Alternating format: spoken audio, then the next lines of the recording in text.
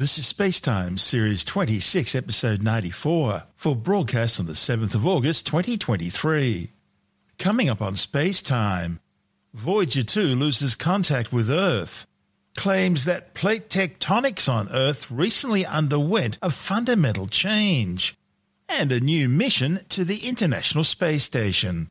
All that and more coming up on Spacetime. Welcome to Spacetime with Stuart Gary.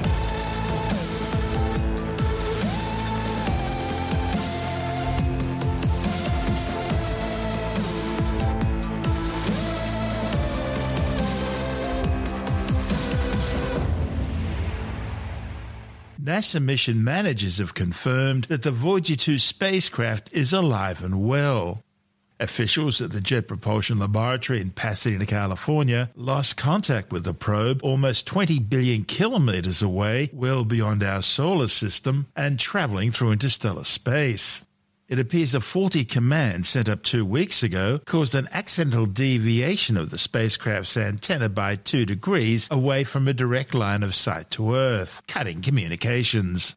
The loss of signal cut all contact with the Voyager 2, preventing the spacecraft from receiving commands or transmitting data back to Earth. Mission managers are still trying to determine exactly how the problem originated. Voyager just simply disappeared off the screens. But then NASA's Canberra Deep Space Communications Network 70-metre dish detected the heartbeat signal of the 46-year-old spacecraft, determining it was still alive and well and operating nominally.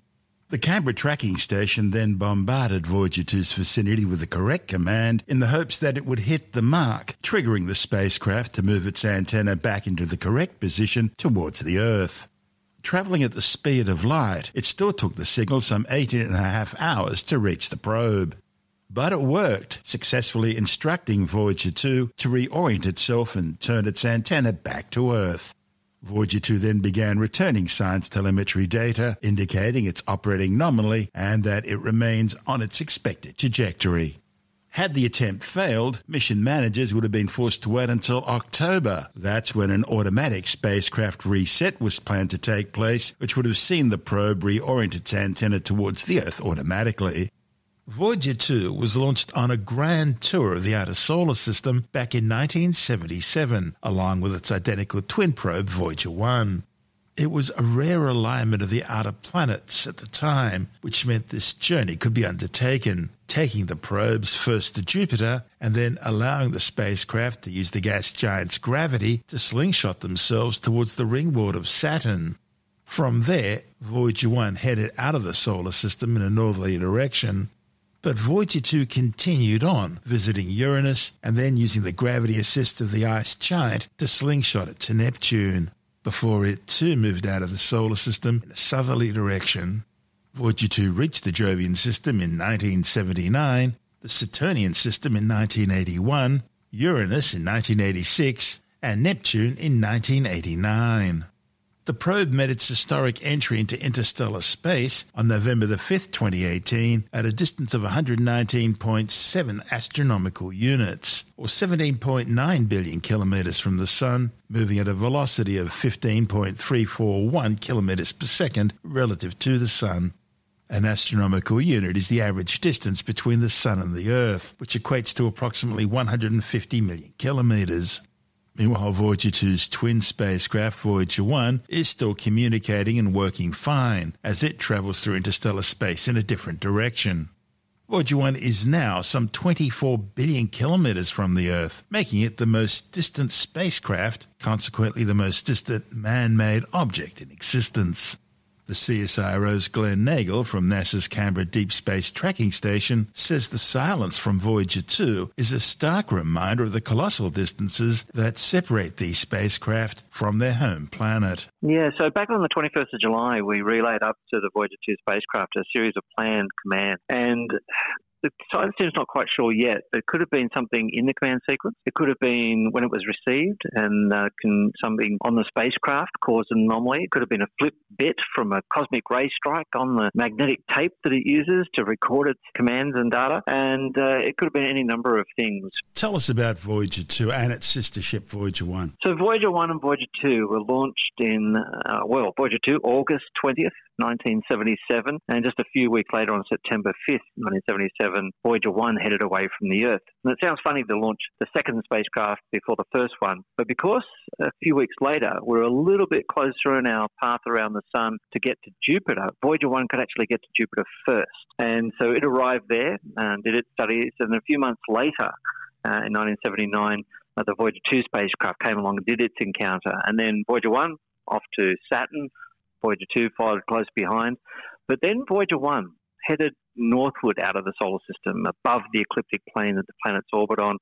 And Voyager 2 was then able to continue on to go to Uranus and then Neptune in 1989. And then it headed southward out of the solar system. So they're both generally heading in the same direction, just north and south of the ecliptic plane that the planets orbit on. And then they were put on what they called the Millennium Mission. And that was to continue their journey outward to reach the inner boundaries of the outer edge of our solar system, the heliosphere. And the heliosphere, think of it being like a boat going through water, creates a bow shock wave in front of it. So as the solar system travels through the galaxy, the outward rushing energy of our sun collides with the inward rushing energy of all the other stars out there, the interstellar wind meeting the solar wind. And so the Voyager spacecraft entered that wave, travelled through it, learned a lot about that outer edge of our solar system and its role in surrounding our entire solar system, and then got ahead of the wave.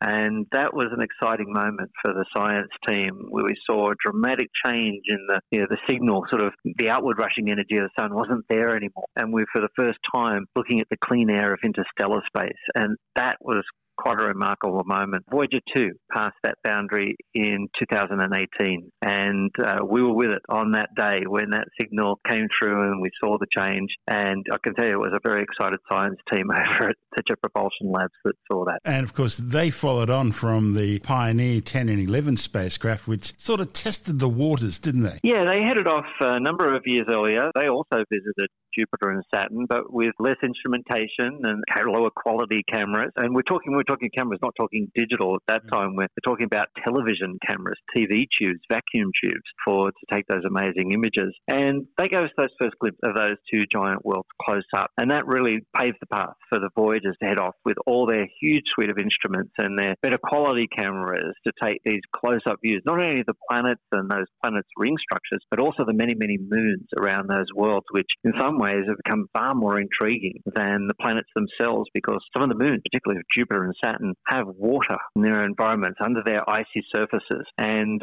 we've learned that those could be environments that could support life somewhere else in our solar system. So, yeah, they've got a grand story to tell, both the Pioneers and the Voyagers. And the Pioneers were important because they were the ones that warned us the high radiation levels around Jupiter, and that allowed the Voyagers to be built to handle that. Yeah, we always knew that Jupiter, with its very strong magnetic field, would create this high radiation environment. And it really wasn't until the Pioneers got out there that we realized just how intense that radiation is and how the moons interact in that environment and literally create loops of magnetic energy and radiation, a donut around Jupiter, particularly Io, which spews out sulfur from its volcanoes on its surface, which were first spotted by Voyager. And that creates a very dynamic environment. So, yeah, we were able to, with that Pioneer spacecraft, to make the Voyagers more hardy. And then, of course, from the Voyager information, we could make missions like Galileo and Juno at Jupiter and the Cassini mission at Saturn be quite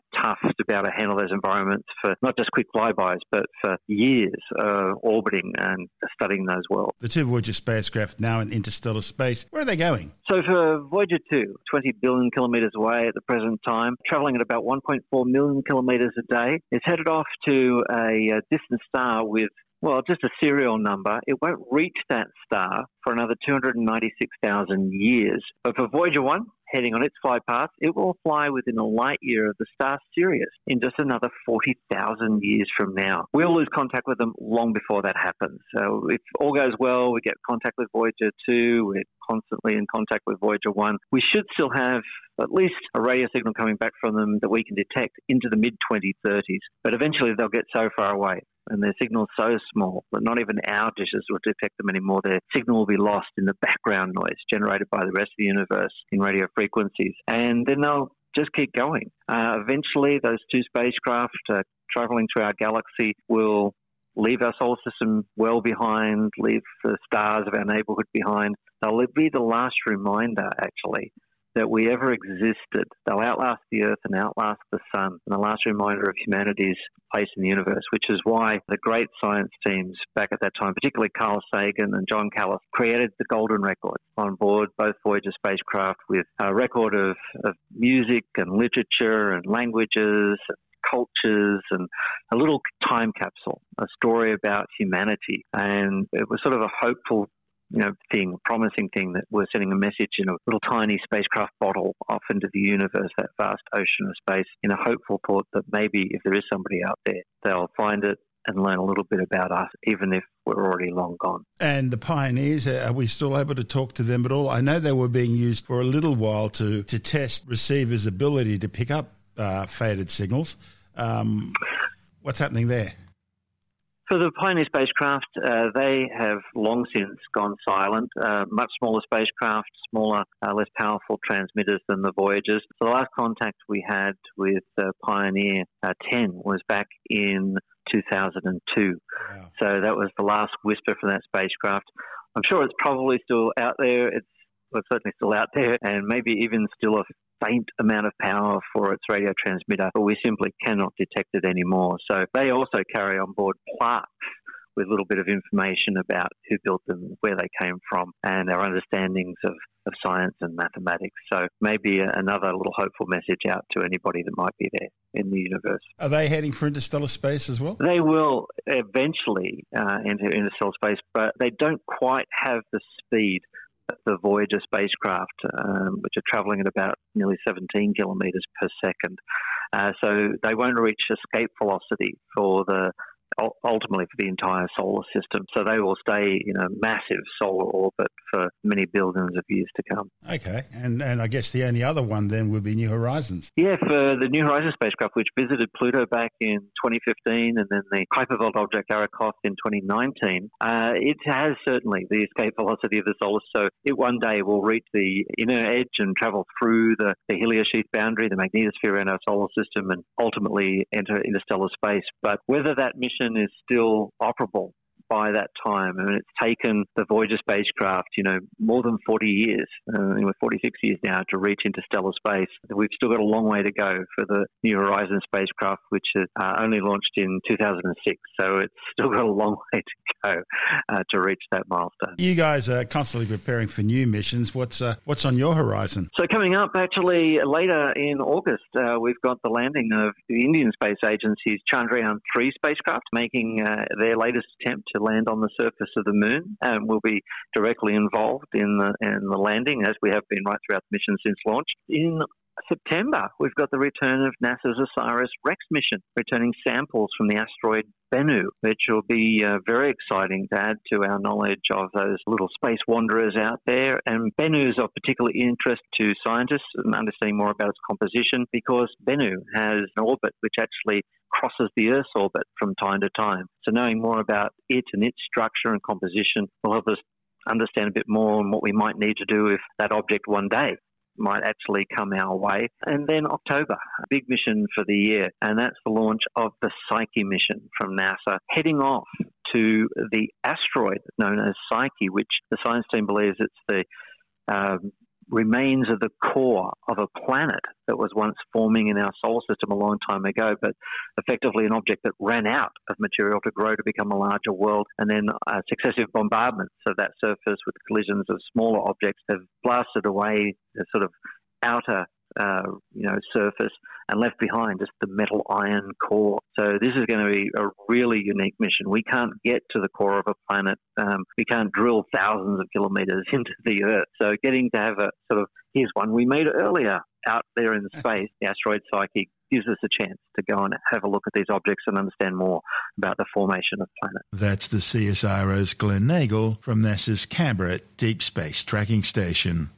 And this is Space Time. Still to come, claims Earth's plate tectonics have recently undergone a fundamental change, and a new mission to the International Space Station. All that and more still to come on Space Time.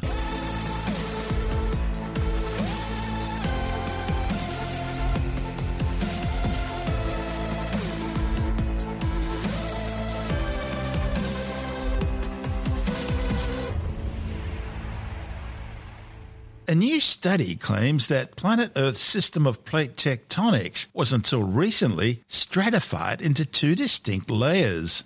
The revolutionary new findings, reported in the journal Nature, suggest the planet originally had separate upper and lower mantle regions that were isolated from each other. The Earth is truly unique among our solar system's planets. It has vast oceans and abundant life. But Earth's also unique because it's the only planet with plate tectonics, and that not only shaped its geology, its climate and atmosphere, but possibly it also influenced the evolution of life. Plate tectonics describes the movement, interaction and subduction of tectonic plates on the Earth's surface. That movement is driven by the very slow creeping motion of the Earth's mantle, called convection, which carries heat from the interior of the planet to its surface. Researchers believe that convection in the mantle, which started shortly after the Earth's formation 4.5 billion years ago, occurs at the scale of the entire mantle. So, when plates collide on the Earth's surface, one gives way and sinks into the hot mantle, ending up in a sort of plate graveyard on the top of Earth's metallic core. However, a new study suggests that this style of plate tectonics may actually be a more recent feature in Earth's geologic history than previously thought. One of the study's authors, Martin Schiller from the University of Copenhagen, says the new research suggests that for most of Earth's history, convection in the mantle was stratified into two distinct layers, namely upper and lower mantle regions that were virtually isolated from each other. This transition between the upper and lower mantle occurs at about 660 kilometers below the Earth's surface. Now, at this depth, certain minerals undergo phase transition. And Schiller and colleagues believe that this phase transition may well be the reason why the upper and lower mantle regions remain mostly isolated. The findings indicate that in the past, recycling and mixing of the subducted plates into the mantle was restricted to just the upper mantle, where there is strong convection. And this is very different from how the authors believe plate tectonics operates today, where subducting plates can sink all the way down into the lower mantle, just above the core mantle boundary. Schiller and colleagues reached their conclusions after developing a new method to produce ultra-high precision measurements of the isotopic composition of the element titanium in various rocks. Isotopes are versions of the same element that have slightly different masses. And the isotopic composition of titanium is modified when crust is formed on the Earth. And this makes titanium isotopes useful to trace how surface material like the crust is recycled into the Earth's mantle through geologic time. Using this new technique, the authors were able to determine the composition of mantle rocks that formed as early as 3.8 billion years ago, all the way through to modern-day lavas.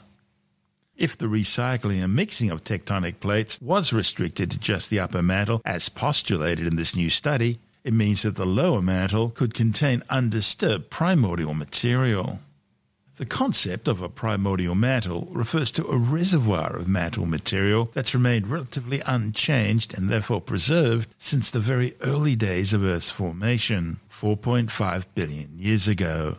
That's when the even earlier proto-Earth, which formed 4.6 billion years ago, was hit by a Mars-sized planet called Theia, which turned the whole thing back into a magma ocean, resetting the clock for differentiation and eventually separation of the planet into separate outer and inner cores, mantle and crust. Now, the very idea of a primordial reservoir existing deep in the Earth isn't new.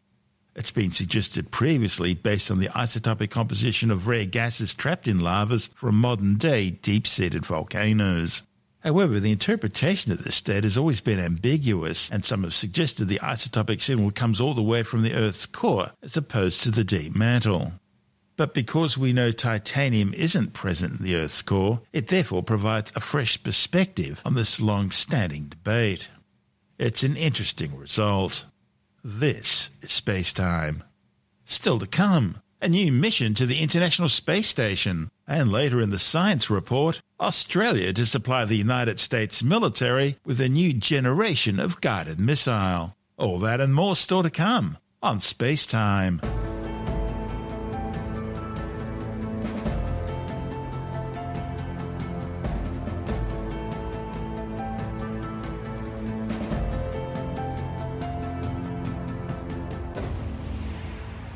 The Northrop Grumman Cygnus ND-19 cargo ship, carrying some 3,800 kilograms of supplies, has successfully docked to the International Space Station. The mission, which launched from NASA's Wallops Island Flight Facility on the Virginian Mid-Atlantic coast, was Northrop Grumman's 19th cargo flight to the space station and its 8th under its second commercial resupply services contract with NASA. T-minus 5, 4, 3, 2, 1. Lift off the Antares NG-19 launch tube, Wallops facility. Antares taking Northrop Grumman's commercial resupply mission 19 into orbit to the International Space Station. Power remains nominal. Flight controllers reporting a nominal ascent for Antares. Nominal. Attitude nominal. Pressurization is nominal. Engines remain at 100% thrust and steady. Stage 1 TBC is nominal. Attitude nominal. Vehicle attitude remains nominal. Pressure power is nominal. Vehicle passing through max Q. Vehicle now passing through max Q. Max Q is the maximum dynamic pressure experienced on Antares. Remains nominal. Core pressurization valves are nominal. Engines remain nominal and steady. LCA, your go. Godspeed, Antares. Thank you, LCA. Halfway through the burn. 100 seconds to MECO. Passing to 30,000 feet. Attitude nominal. Attitude remains nominal. Engine remains nominal. Steady at 100%. Passing through 5,000 feet per second. Core pressurization remains nominal. Electrical power is nominal. TVC remains nominal. Engines remain nominal for approximately 40 seconds from MECO. Slow throttle down has begun. Attitude nominal. TVC preset down slew has started. 3 minutes into the flight of Antares, we got about 15 seconds until main engine cutoff. Rapid throttle down. Steady at 55% thrust. And we have main engine cutoff. Ellis is taking care of business. We have stage separation. Confirm stage separation as we lose Antares into the clouds on this hazy evening. Enabled. ACS is enabled. Stage 2 ignition time expected at mission time 2:46. Stage 2 ignition expected in approximately 10 seconds. Fairing is separated. Antares currently in a coast phase. Stage 2 ignition and TVC battery is nominal. Second stage solid rocket motor has ignited. Power remains nominal. The stage will burn for 2 minutes and 44 seconds. The Caster 30XL will burn for approximately 2.5 minutes. Power remains nominal. Stage 2 TVC is nominal. Flight controllers reporting good performance on the second stage. Power remains nominal. TVC remains nominal in stage 2. And power. We are approximately 100 seconds from stage 2 burnout. Attitude still nominal. Power remains nominal. Stage 2 TVC remains nominal. 50 seconds to stage 2 burnout. TVC, electrical power remain nominal. We're beginning to see tail off in the motor pressure, and we have stage 2 burnout. 6 minutes, 55 seconds into the flight, the second stage solid rocket motor has burned out. ACS enabled. Or ACS payload enabled. We're now entering about approximately a 2-minute coast phase. Antares is in orbit, and will coast for roughly 100 seconds prior to payload separation. 7 minutes, 45 seconds into the flight of Antares. After spacecraft separation, it will take approximately 2 hours, 30 minutes until the solar arrays are unfurled to start collecting power for the Cygnus vehicle. Spacecraft separation is coming up on 30 seconds. Remains nominal. Vehicle continues to coast prior to payload separation. And we have payload separation. And the flight control teams confirm Cygnus has separated from the Antares second stage, flying free and beginning its journey to the International Space Station. All right, launch team LC on Countdown Net. We're going to go ahead and proceed with our post-launch checklist. We've confirmed that we've had Cygnus separation. Congratulations to the Cygnus team. This mission also marked the final flight for the Antares 230 rocket, originally developed by Orbital Science as the Taurus II. A new version of the rocket, to be known as the Antares 330, using a Firefly Aerospace first stage, was expected to launch next year. But delays in development have now pushed that launch date back to the NG-23 mission in 2025. So, to fill the gap, at least 3 Cygnus missions will be launched aboard SpaceX Falcon 9 rockets instead. That means that as well as launching its own Dragon cargo ships to the International Space Station, the Dragon crew capsules transporting astronauts, SpaceX will also be flying at least 3 missions for its competitor, Northrop Grumman. As to what happens with the other 2 teams contracted to fly to the International Space Station, namely Boeing's Starliner transporting crews aboard an Atlas now Vulcan rocket, and Sierra Nevada's Dream Chaser reusable lifting body spaceplane, well, they're both well behind schedule, although both are still expected to fly sometime. We'll have updates on both those projects next week. The supplies being brought to the space station aboard the NG-19 Cygnus will support dozens of research experiments now being undertaken by the Expedition 69 crew. These include new gene therapy tests designed to demonstrate the formation of three-dimensional neuron cell cultures in microgravity and to test a neuron-specific gene therapy. Also aboard is the 6th spacecraft fire experiment. That's the last in a series to test flammability of different oxygen levels and to demonstrate fire detection and monitoring as well as post-fire cleanup capabilities. That's an experiment that will take place aboard the Cygnus cargo ship after that spacecraft has departed from the International Space Station. Another experiment will measure atmospheric density using a multi-needle Langmuir probe to monitor plasma densities in the ionosphere. That's where the Earth's atmosphere meets space. The flight's also delivered a new improved water sterilization and sanitation unit. It'll reduce microbial growth in stored water supplies and can also provide hot water for crew consumption and for food preparation.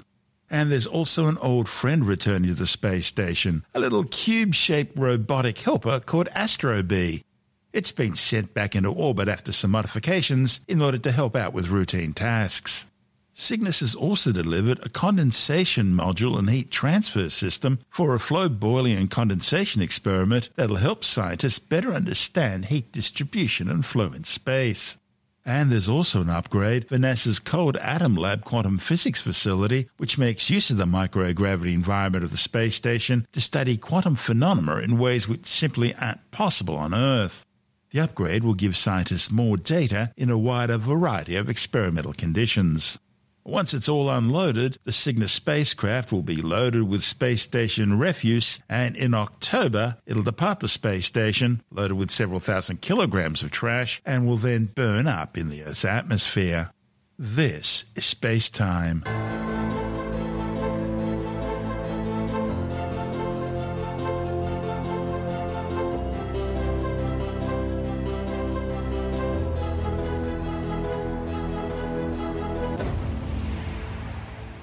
And time now to take a brief look at some of the other stories making news in science this week with the Science Report. Australia has entered into a new deal with the United States to supply the US military with a new generation of guided missiles and multiple rocket launch systems. Under the agreement, Australia will need to begin manufacturing the missiles within 2 years. The Australian government recently set aside $2.7 billion to acquire a long-range strike capability, which would bolster Australian stockpiles and could also be exported to the United States and other friendly nations. The announcement comes as Western nations continue to deplete their own munitions and logistics reserves in the ongoing conflict against Russian invasion of Ukraine. That war is exposing weaknesses in many Western military supply chains, which are now starting to run low on ammunition and missiles. The missile announcement was made during a 2-day Australian-US meeting held in the shadows of the vast Talisman Sabre joint military exercise in northern Australia. Talisman Sabre's seen the deployment of over 30,000 military personnel from Australia, the United States, the United Kingdom, Canada, Germany, France, Japan, South Korea, and several Pacific Island nations. It comes as Australia is forced to embark on its own armed forces overhaul and build-up, moving towards longer-range strike capabilities in an effort to keep China at arm's length. Beijing's undertaken a massive expansion of its military, both in terms of conventional firepower and in nuclear weapons.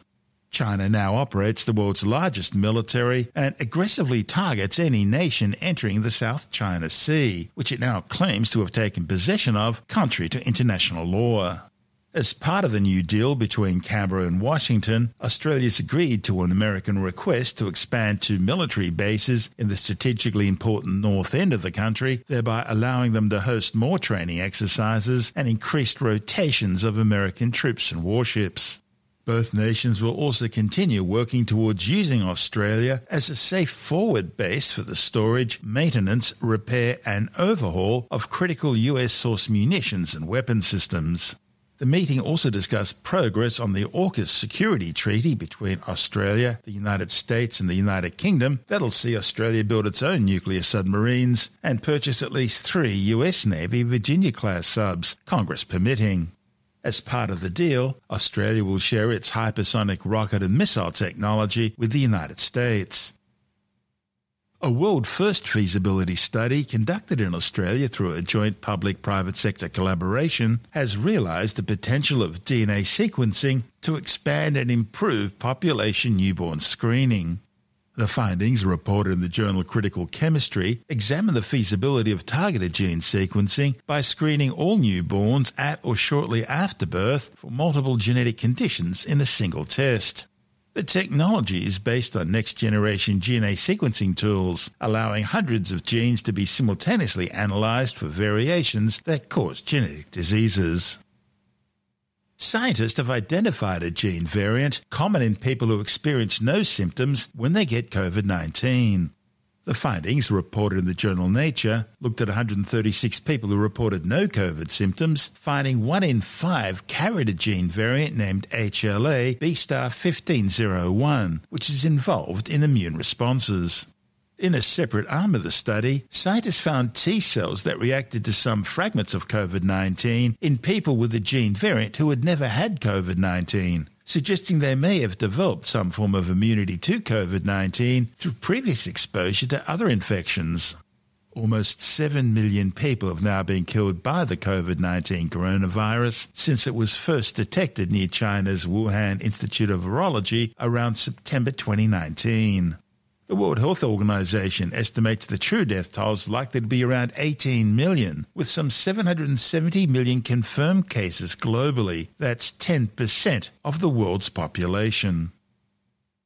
Well, with all the talk of unexplained anomalous phenomena across the United States at the moment, a Washington state resident can almost be forgiven for thinking she saw what must have been a UFO one morning. Instead, however, she's discovered a new level of embarrassment and public humiliation after posting a video online of what she claimed was an alien spacecraft. The rather bulbous rocket-shaped unidentified flying object was spotted hovering silently above the tree line in the golden morning sunlight. The woman filming the incident described the object as enormous, very fat, and appearing to have fins coming out the bottom. Possibly it's an alien mothership. Tim Mendham from Australian Skeptics says, in reality, it was a hot air balloon shaped like a comical fat rocket that's been operated for the past 16 years by a local hot air balloon company. Well, actually, UFO sightings, they actually started around Washington, didn't they? Oh, of course, yes. The Arnold flying saucer things, yes. Yeah, they started up around Washington near Mount Rainier. Again, this is sort of silly stories. You get all the time people who film something, and people can film everything all the time these days because they're carrying the camera in their pocket, and they'll film something and they'll instantly put it up on Facebook or wherever, their movie, and say, look, this is mysterious. It cannot be explained. And some of them can't be explained because you just don't have any detail, and therefore you have to leave it as unexplained, which a lot of people don't understand what that means in UFOs. It's unidentified for a reason. You can't explain it. Doesn't mean it's a flying saucer. But anyway, that's a different issue. But people keep putting up these videos of things they've seen, and of course instantly everyone goes, oh, wow, it's a flying saucer. Someone saw this shape that looked to be a huge, roundish, elongated shape floating in the sky, and it seemed to have fins of it. And someone said, that looks like an alien rocket. And someone pointed out, it's not an alien rocket. It's a balloon that looks like a rocket with fins. Someone designed it that way. And as you've seen these hot air balloons and things like that, they often design them to look the most amazing shapes. And this one, someone had designed it to look like a rocket ship, vertical, with fins coming out the side. And someone had filmed that, and because they instantly assume, I don't know what it is, therefore it must be a flying saucer or an alien of some sort, they put it up and everyone believes it. And these things take about, 10 seconds to debunk. And if the person who had put it up thought about it for 10 seconds, they might have hesitated. But if you're the sort of person who believes in UFOs, and this was described as a mothership UFO, because, mothership's a good term to use because it's big rather than a little thing whizzing around. And it was very strange, very silly, very jump to conclusions, and a lot of people out there who would believe it because it's just strange. So therefore they instantly say, strange, alien, rather than strange, funny-looking balloon. That's Tim Mindham from Australian Skeptics. And you can see a picture of the hot air balloon come UFO mothership on our website. Just go to the Spacetime Tumblr blog.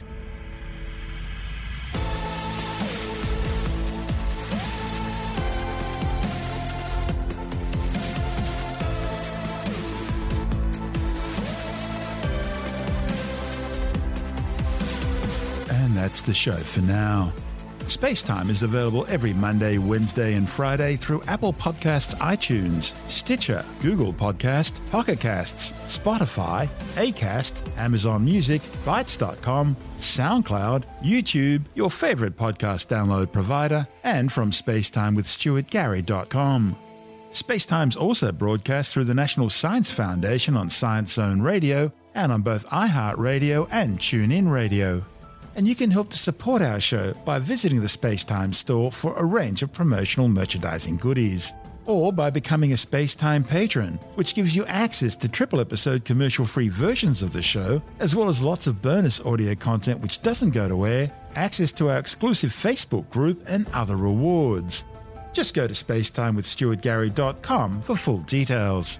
And if you want more Spacetime, please check out our blog, where you'll find all the stuff we couldn't fit in the show, as well as heaps of images, news stories, loads of videos, and things on the web I find interesting or amusing. Just go to spacetimewithstuartgary.tumblr.com. That's all one word, and that's Tumblr without the E.